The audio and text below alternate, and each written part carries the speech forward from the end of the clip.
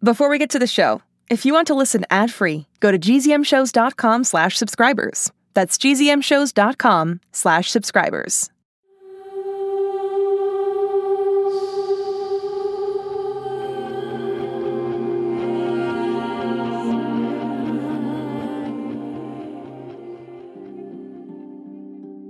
Hey quarantiners, it's Remy. Today is Friday, October 2nd, and since we started this podcast all the way back in March, the one thing I could count on was that Alex would be by my side. He's been my partner in every part of this journey. When the world was going crazy, I knew he'd be there to tease me and make me laugh, and to look out for me and tell me it was going to be okay. To look out for me and support me. And now, I don't know. You have me. And that's great, Lex. I mean, you have my brother's face, but... I am not Alex.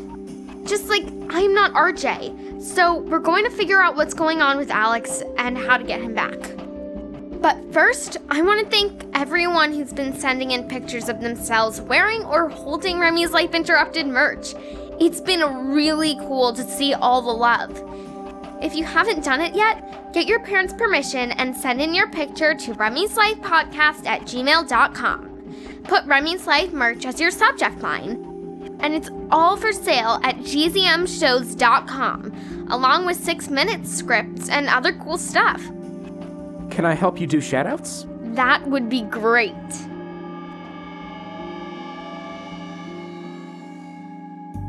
Happy birthday to Penny from your brother Oliver, who is gluten-free like Remy. Happy 11th over the weekend to Charlotte, who is turning 11, and her little sister Claire, who is turning 6. Shout out to Emma and Cowper. Happy 6th to Sylvia, and shout out to her brother Lachlan. They started listening to the podcast when they lived in California, and now they're in Virginia. Remy's life is nothing if not portable. Exactly.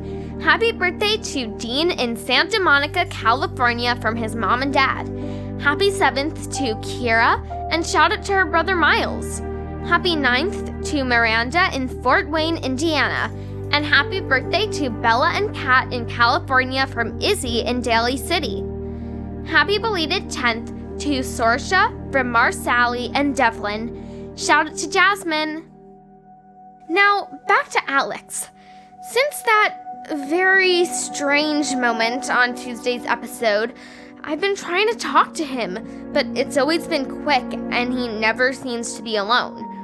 He basically says the same thing each time.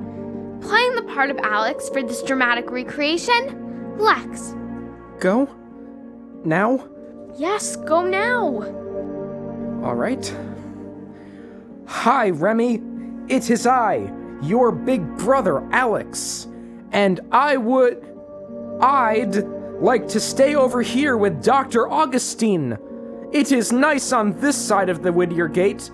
There is no pandemic, and I enjoy visiting the Whittier Corp labs. Please tell Mother and Father that I am well, and there is nothing to worry about. How was that, Remy? It was... fine. I could give it another try. I did not get much time to rehearse. I think they get the idea. Point is, Alex is not acting like Alex, and we don't know why. And since we can't see him or have a real conversation... we have decided to contact someone who can. And lucky us, we've got her on the line, live from the other side of the Whittier Corp Gate, the one, the only! Just get to it, Far Side. You ruined your introduction, RJ. You ruined your face. That doesn't even make sense. First of all, we have the same face and... Whatever. Let me guess, you screwed something up and you need me to save the day again. Well, no, I mean... Hello, RJ? It's Lex. Oh, hey Lex, it's good to hear your voice. You too, RJ. So, what does she want? She wants to know about Alex. Oh, that. Yes, that. We are worried about him, RJ. He does not seem to be acting like himself. Well, how am I supposed to know what himself usually acts like? He doesn't want to come home, RJ. He keeps saying he wants to stay over there with Dr. Augustine. Do you think he's been brainwashed? Or that he's been replaced by a robot Alex? I'm not sure that's really a thing, Farside. And it's not like he's acting zombie-ish or anything. He just seems to like it here. My mom takes him to the Whittier Corp lab every morning.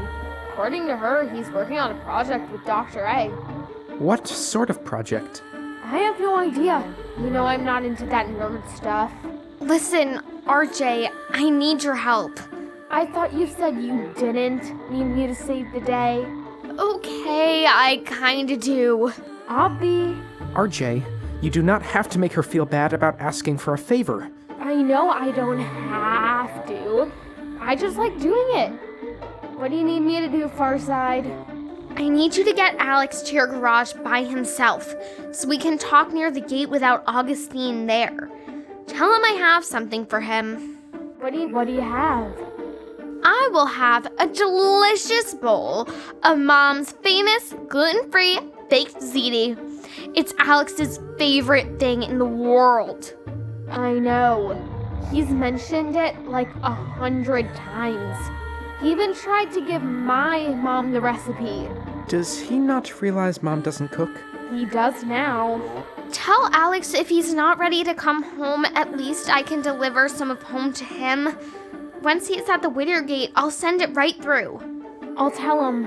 Oh, and one more thing I need you to do.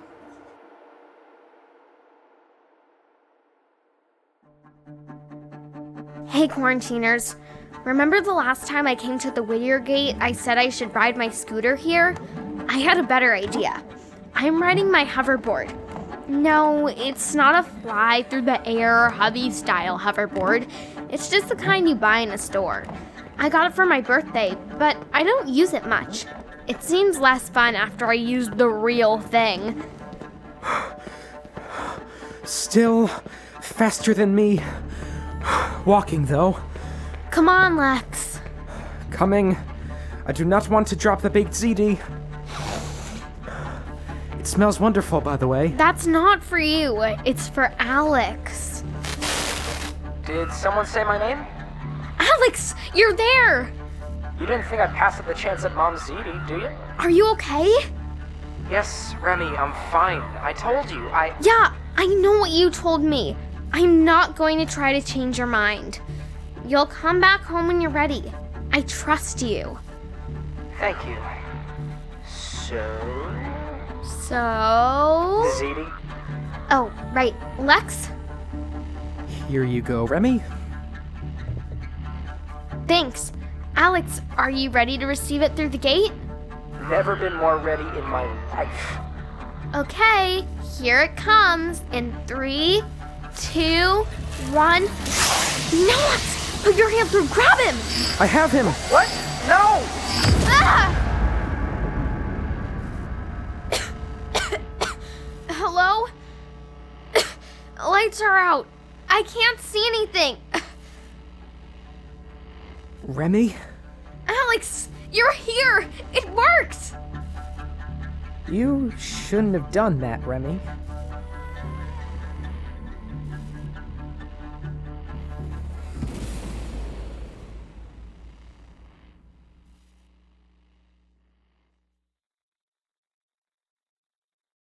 I wore winter boots every day for 2 years. I hate climbing trees.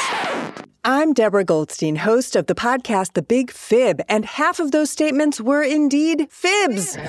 On every episode of The Big Fib, we bring on two grown-ups. One is an expert and the other is a liar. And it's the job of our human child contestant to help us figure out who is who, because no one can spot a liar better than a kid. We've had episodes on everything from Minecraft to mythology and from Lego to libraries. Join me and my robot co-host Lisa on The Big Fib on Apple Podcasts or on gzmshows.com.